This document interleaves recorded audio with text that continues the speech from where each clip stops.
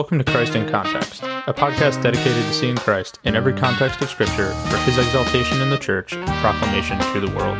This podcast is a part of the Doctrinal Discipleship Ministry and a proud member of the Society of Reformed Podcasters. I hope you enjoy the show. Hello, and welcome to episode 21 of Christ in Context. Today we are doing a special episode on Genesis chapter 6, verses 1 through 4. I titled this as an out-of-context episode because I don't really know what else to title it. But this topic is mainly dealing with the sons of God and the Nephilim. We'll talk a little bit about the 120 years, but this passage is a really complex and complicated passage, and I had a lot of fun researching it. There was so much to read, and there is still a whole world of reading that I can do and that you guys can do if you are interested. There's a lot of different opinions. Mainly, though, there's only like 3 big opinions, and we are just going to talk about those 3 opinions about the sons of God. What does it mean when it says that the sons of God and the daughters of men were making babies, pretty much? So I'm going to read the passage, and I'll also explain the context because it's really, really important to understand what the context is.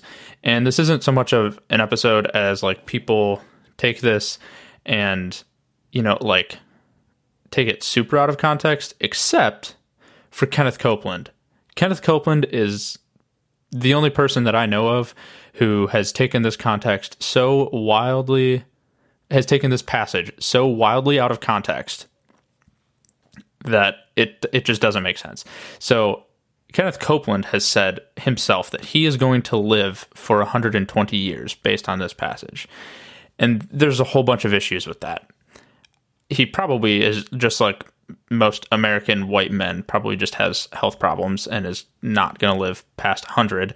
But also there's like the average age length is not 120. The average age length, I think, for an American man is somewhere between 70 and 80. So he's coming pretty close. I think there's a video of Justin Peters rejecting him and, saying, dude, you're not going to live to 120. And it's kind of a funny video, but it's very heartfelt. He is calling Kenneth Copeland to repentance. Anyways, that's something that I just thought of off the top of my head. So let me read this passage, as I always do, from the New American Standard Bible.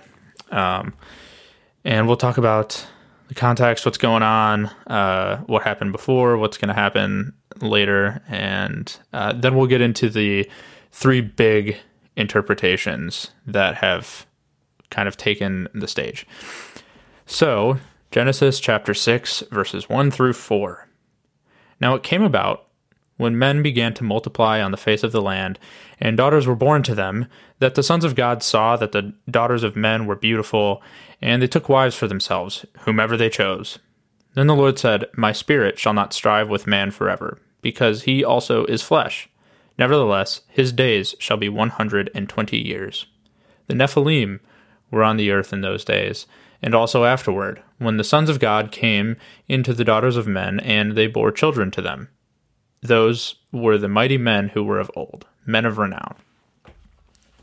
So, this is only 6 chapters into the book of Genesis, and so in the first 3 chapters, we get the creation of the world, and then we get the specific creation of Adam and Eve, and there's a command and a mandate that's given to Adam and Eve, and they are told to have dominion over the world, to be fruitful, multiply, to rule, and keep, like, basically, what's really cool is they're basically given this priestly identity. They're given a role that is, Adam is specifically, some people say he's our priest king. So he is specifically given a role to work or serve or worship in the garden. And then he's also told to guard and keep, just as any type of like priest should the same word is used, devar, to work or serve or worship. Kind of depends on the context and how that's translated. And then shamar, which is to guard or keep. And so there's this priestly identity. It's this really beautiful picture of God being with his people in a very intimate way. And then they screw it up by the temptation of the serpent. And then they get kicked out of the garden. And so then they still have kids outside of the garden. They have Cain and Abel.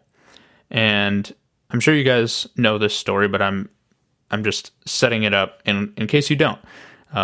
So Cain kills Abel, and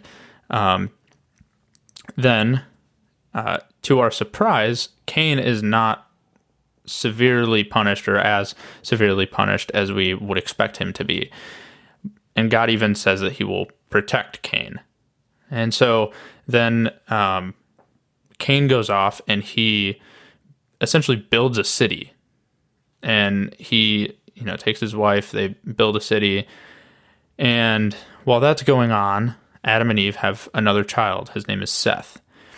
And then there's not a ton that's said about Seth or what happens with Cain's city.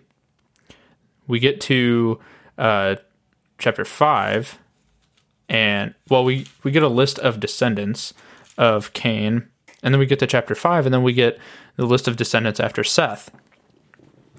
And so a lot of times we skip over these genealogies and we think that they're just really boring and should just be skipped. They might have been important for the old readers and it maybe meant something for them in Hebrew that it doesn't quite mean in English. Things like that are kind of what gets stuck in our head, but I don't think that's entirely true. Sure, the exact age of these people isn't particularly as interesting as, the flood that takes place a couple chapters later. But it is interesting and very important that it's really important that we get it right, that we understand that there is something going on before the passage that we're studying. So there's a genealogy, and then we get this passage. And so there's the three big interpretations of the sons of God are either that the sons of God are these fallen angel demon people who are coming and intermarrying with people, with human women, and they're procreating, and then they have these Nephilim demon human spawn people. And the problem with this is, and why there is such a variety of interpretations, is because the word Nephilim is only used twice. It's used here and in Numbers. And in Numbers, it refers to the Anakites. And it says that, they were Nephilim. And the Septuagint, interestingly, translates this as giants. And so really the only thing that we've got working for us is our knowledge of Hebrew, that Nephilim could mean like fallen ones, but then we see how the Greeks translate it as giants. So there's an interesting thing going on.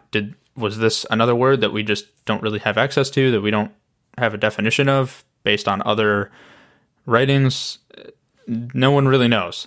So a lot of times it just gets left as Nephilim because we don't know how else to translate it. So we just transliterate it. And so with the sons of God, they are described as either angels or demons or some type of spiritual being. And the reason that is typically brought up as far as like a defense for this is found in Jude and 2 Peter. I'm going to flip there in my Bible really quick, and I'm just going to read the verses. It is Jude verse 6 and maybe even verse 8. I don't think verse 8 really has a ton to say about it, but it's still used. So verse 6 says, "And angels who did not keep their own domain, but abandoned their proper abode, he, God, has kept in eternal bonds under darkness for the judgment of the great day." And then verse 7, "Just as Sodom and Gomorrah and the cities around them, since they in the same way as these indulged in gross immorality and went after strange flesh, are exhibited as an example in undergoing the punishment of eternal fire. Yet, in the same way, these men," this is verse 8, "also, by dreaming, defile the flesh and reject authority and revile angelic majesties."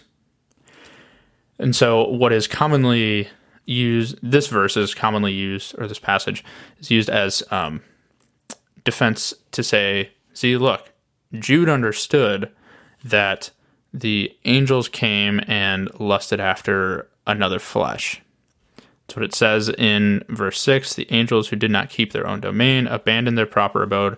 So these angels left heaven, abandoned what they were supposed to do, and God kept them in eternal bonds under darkness for the judgment of the great day.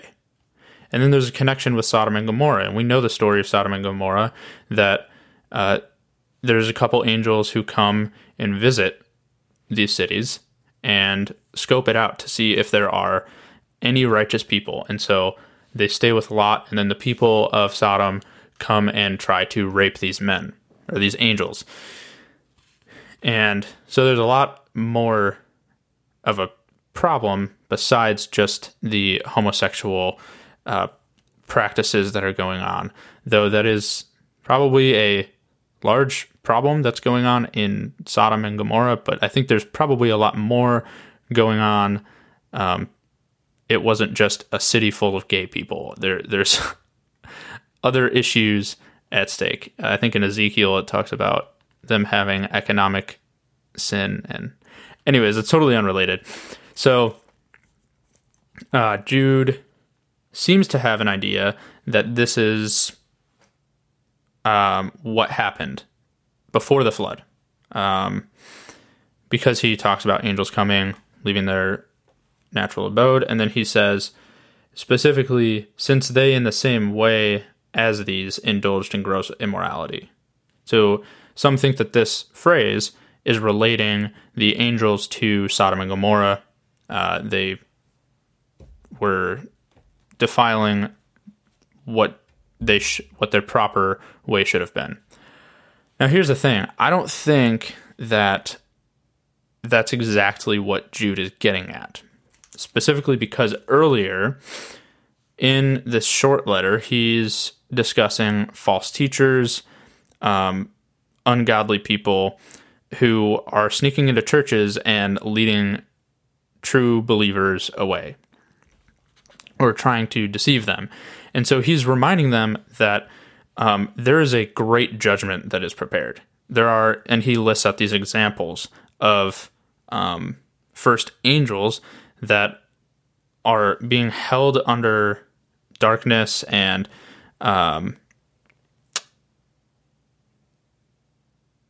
they are being prepared for judgment. Sorry, that's not the first one. I just was reading verse 5. And he says that the Lord, after saving a people out of the land of Egypt, subsequently destroyed those who did not believe. So first he refers to Egypt, and then he refers to angels who don't keep their domain, and then he refers to Sodom and Gomorrah. And all of this is to draw this picture of destruction of those who do not believe. And another reason why I don't think that this is related to Genesis 6 is what Geerhardus Vos has to say. Now, I have to find this quote, but he says in his book, Biblical Theology, Old and New Testaments, phenomenal book. I'm only about halfway through, but it's a really, really great book. He says, closely looked at, however, and he's dealing with Jude, it is not conclusive and open to certain objections. In like manner as these is by that phrase, in like manner as these, is by some interpreters taken to link together not the angels of verse 6 and the cities of verse 7, but Sodom and Gomorrah and the cities about them. So, in other words, the cities around them, in like manner as these, Sodom and Gomorrah, were sorry, I'm losing my words. They were contributing to the sexual immorality. There we are. In that case, no fornication of angels is referred to. A serious objection to the theory arises from the phrase taking to themselves wives, which could mean nothing short of permanent intermarriage, not casual fornication between angels and women, a difficult thing to envisage. Finally, strange flesh seems hard to fit into the angel theory, for the angels, according to the Old Testament, are not flesh. On the other hand, the word precisely fits into what was the abomination of the cities of the plain, namely homosexuality.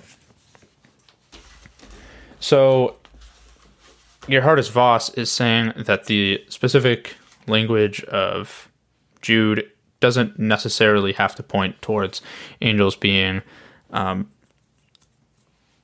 having intercourse with these women. Another objection to this is also that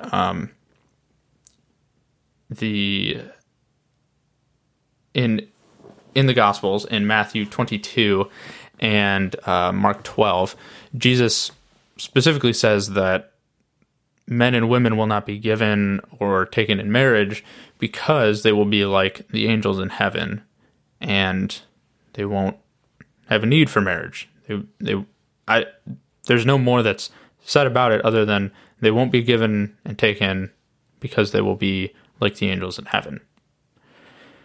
And so some people, I think I heard John MacArthur explain that the possibility for why these angels, if that's how we're going to take it, were intermarrying and procreating with these women, the reason for this is because they weren't like the angels in heaven either. They fell. They were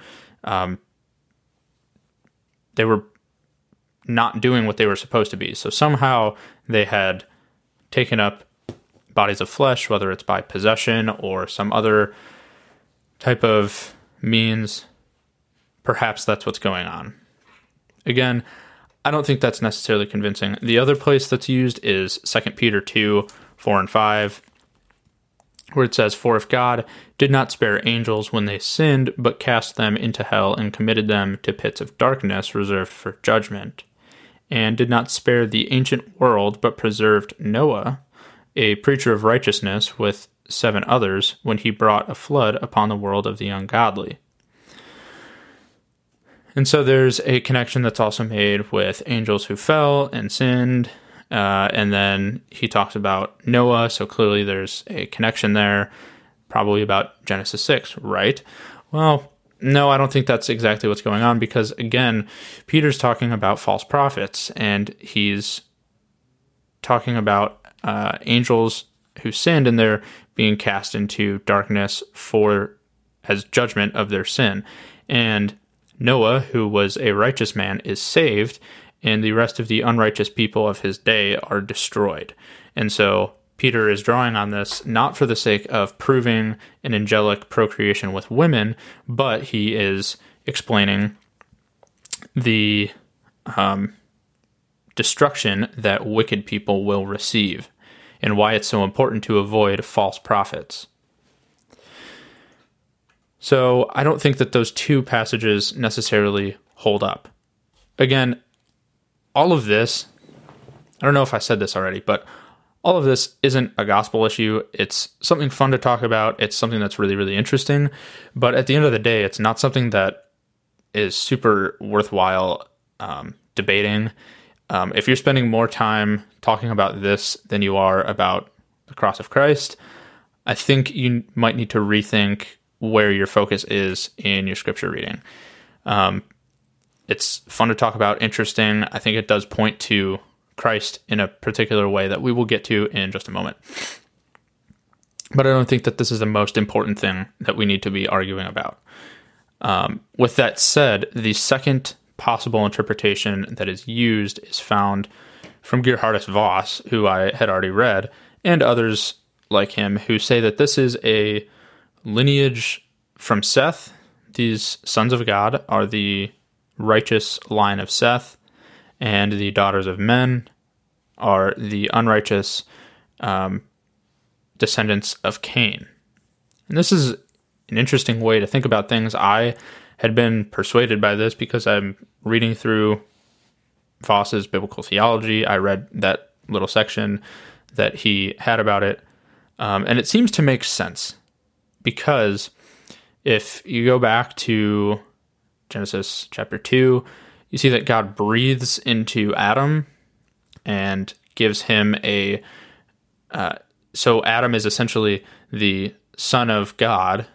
He receives his life directly from God.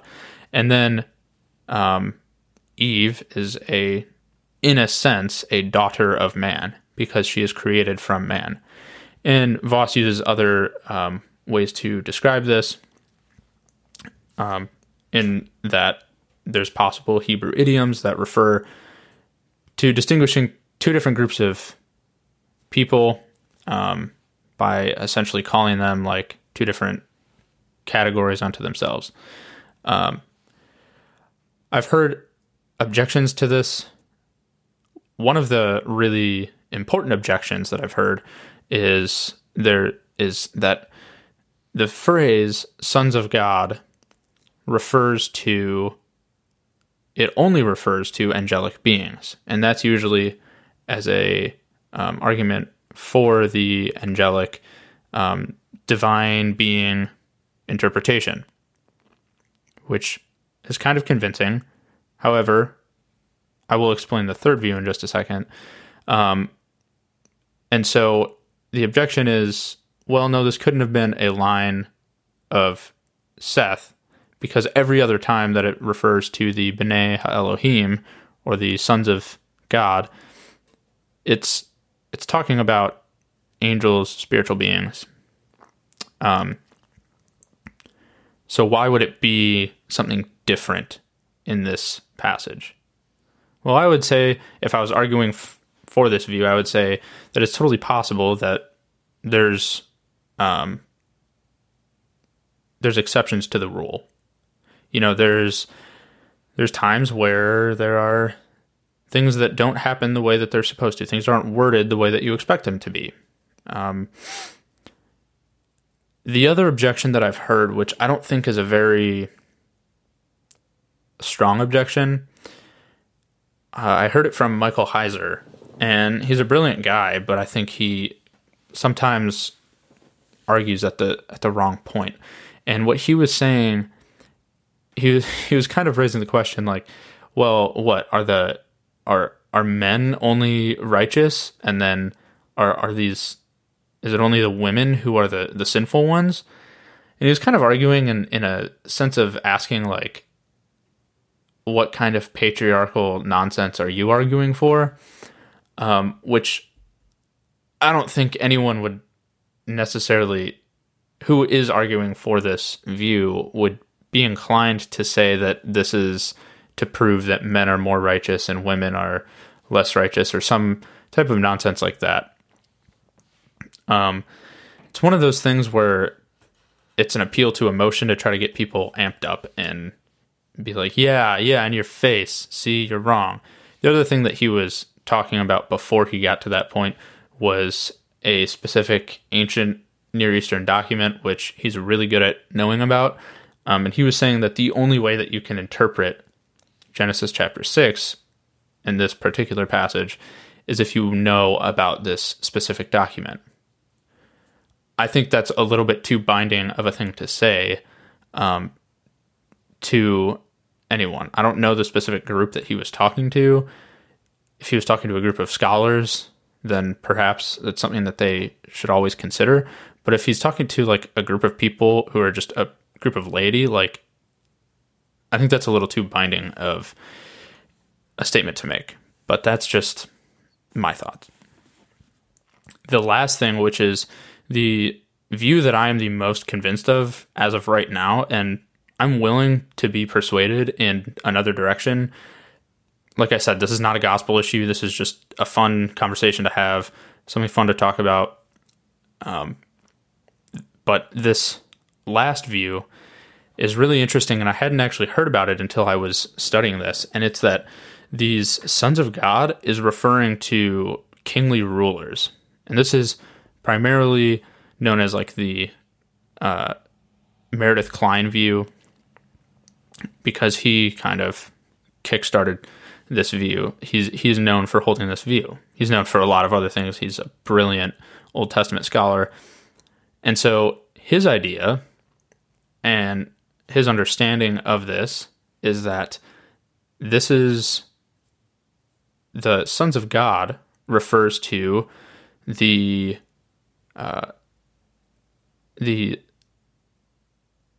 kingly rulers over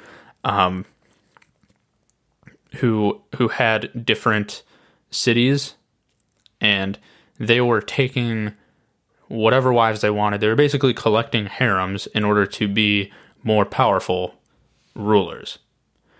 And what's really, really interesting is that this fits the ancient Near Eastern context so well, and I think it fits the context of the passage perfectly.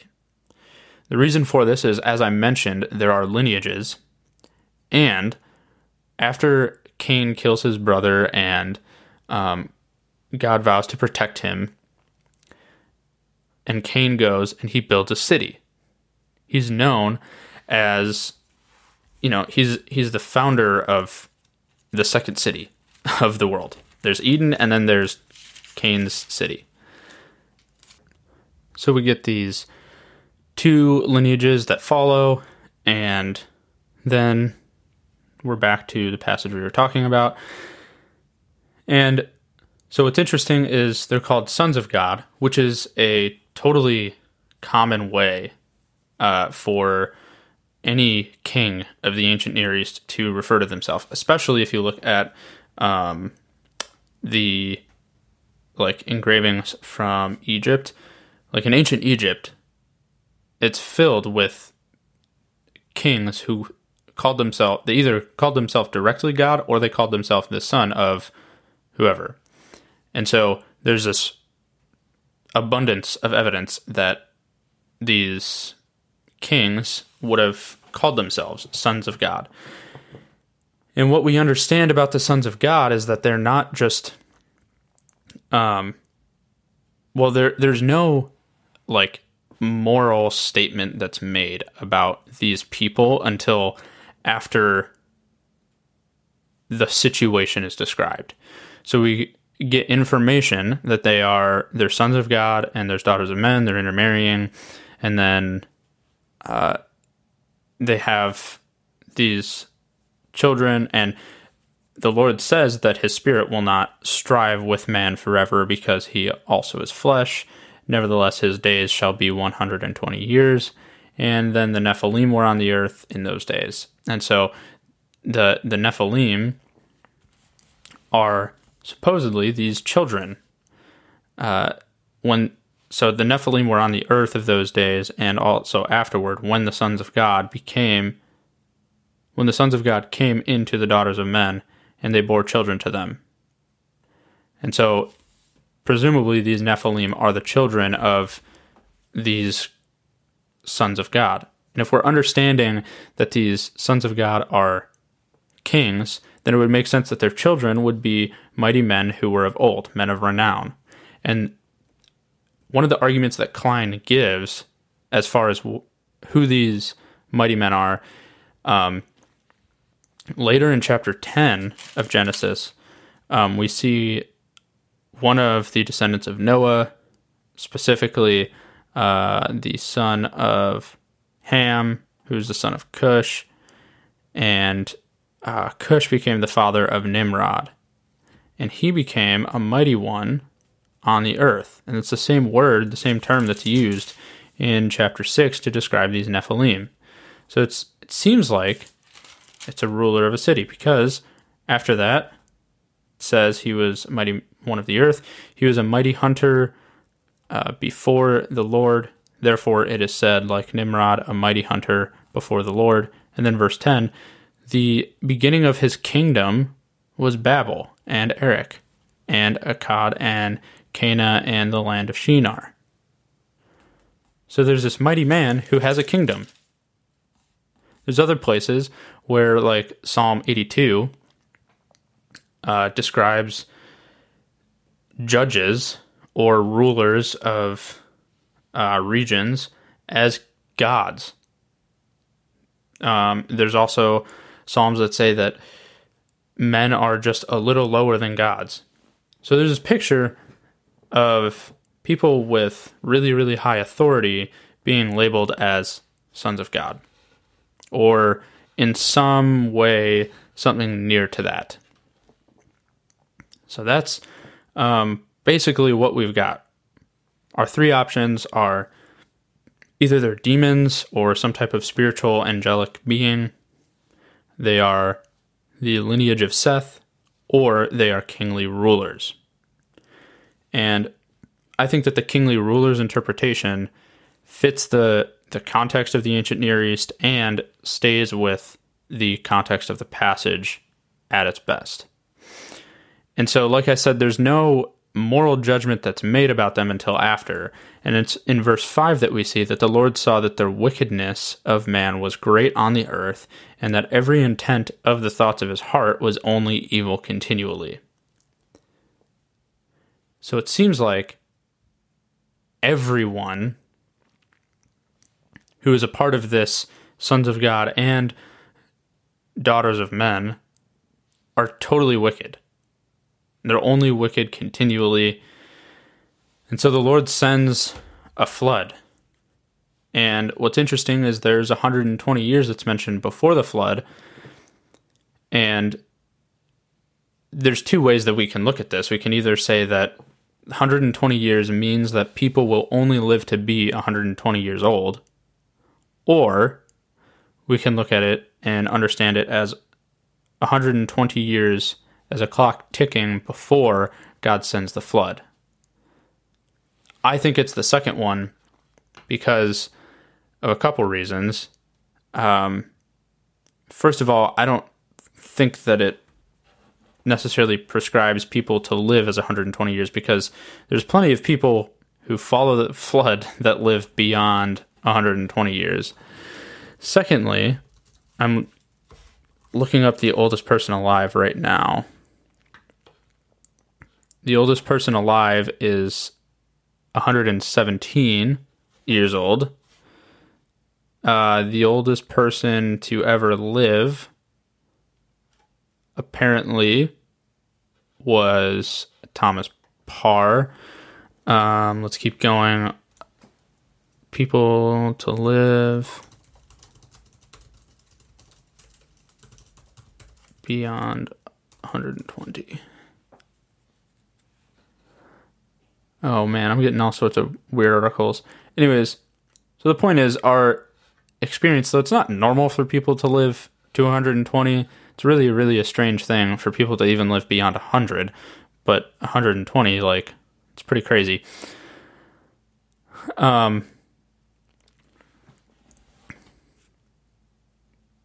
And it would make the most sense that God would give a warning before destruction, as he usually does.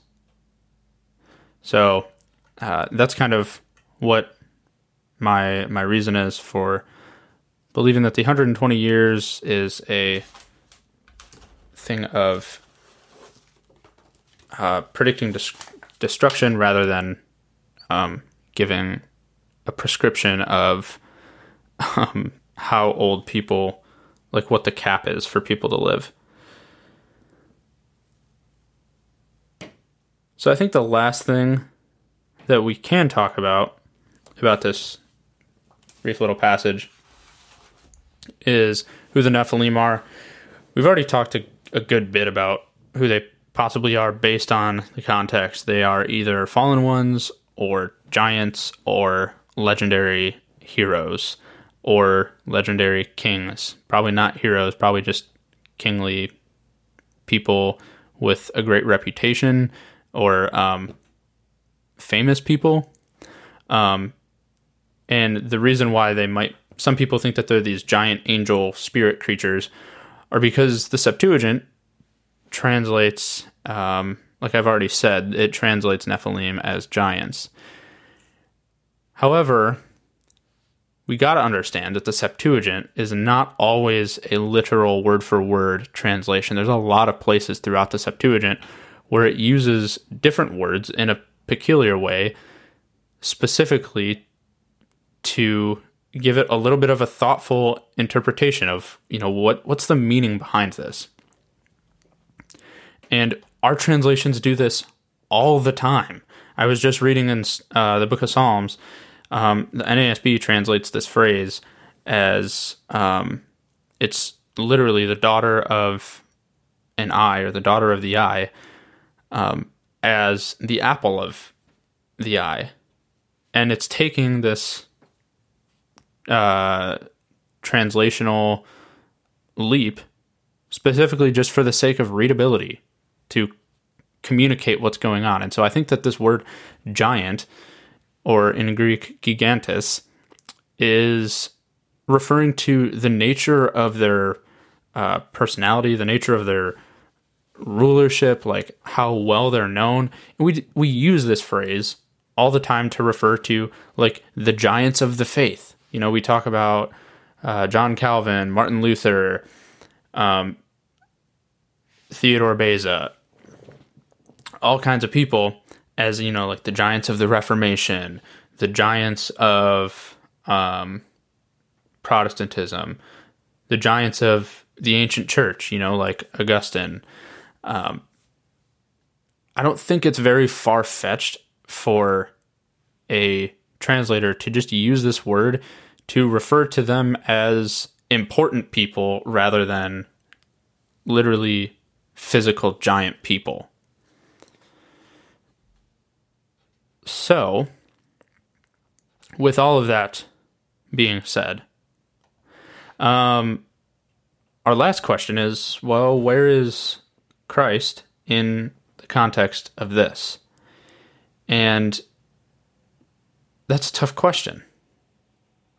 Because if we're understanding these sons of God, well, if we're just understanding the passage itself, these sons of God aren't very great people, and so we don't want to connect the sons of God to Jesus because they're coming down and just procreating with people. So if they're angels, then they're not doing what they're supposed to be. They're procreating with people. If they are from the line of Seth, then they are a godly line, corrupting their godly line by procreating with ungodly people. And if we're taking it as the kingly view, then they are kings procreating and collecting harems, which is not a godly or good thing to do. And then the Lord looks at them and says that that his spirit won't strive with them. Well, what's really cool is the New Testament interprets a little bit after and talks about the flood and says that we will be saved in the baptism of Christ. So I gotta find it. 1 Peter chapter 3, which is probably my Lutheran friend loves to use this to try to tell me that baptism literally saves, which I don't agree with, because 1 Peter chapter 3, starting at verse 18, says, "For Christ also died for sins once for all, the just for the unjust, so that he might bring us to God, having been put to death in the flesh, but made alive in the Spirit, in which also he went and made proclamation to the spirits now in prison, who once were disobedient,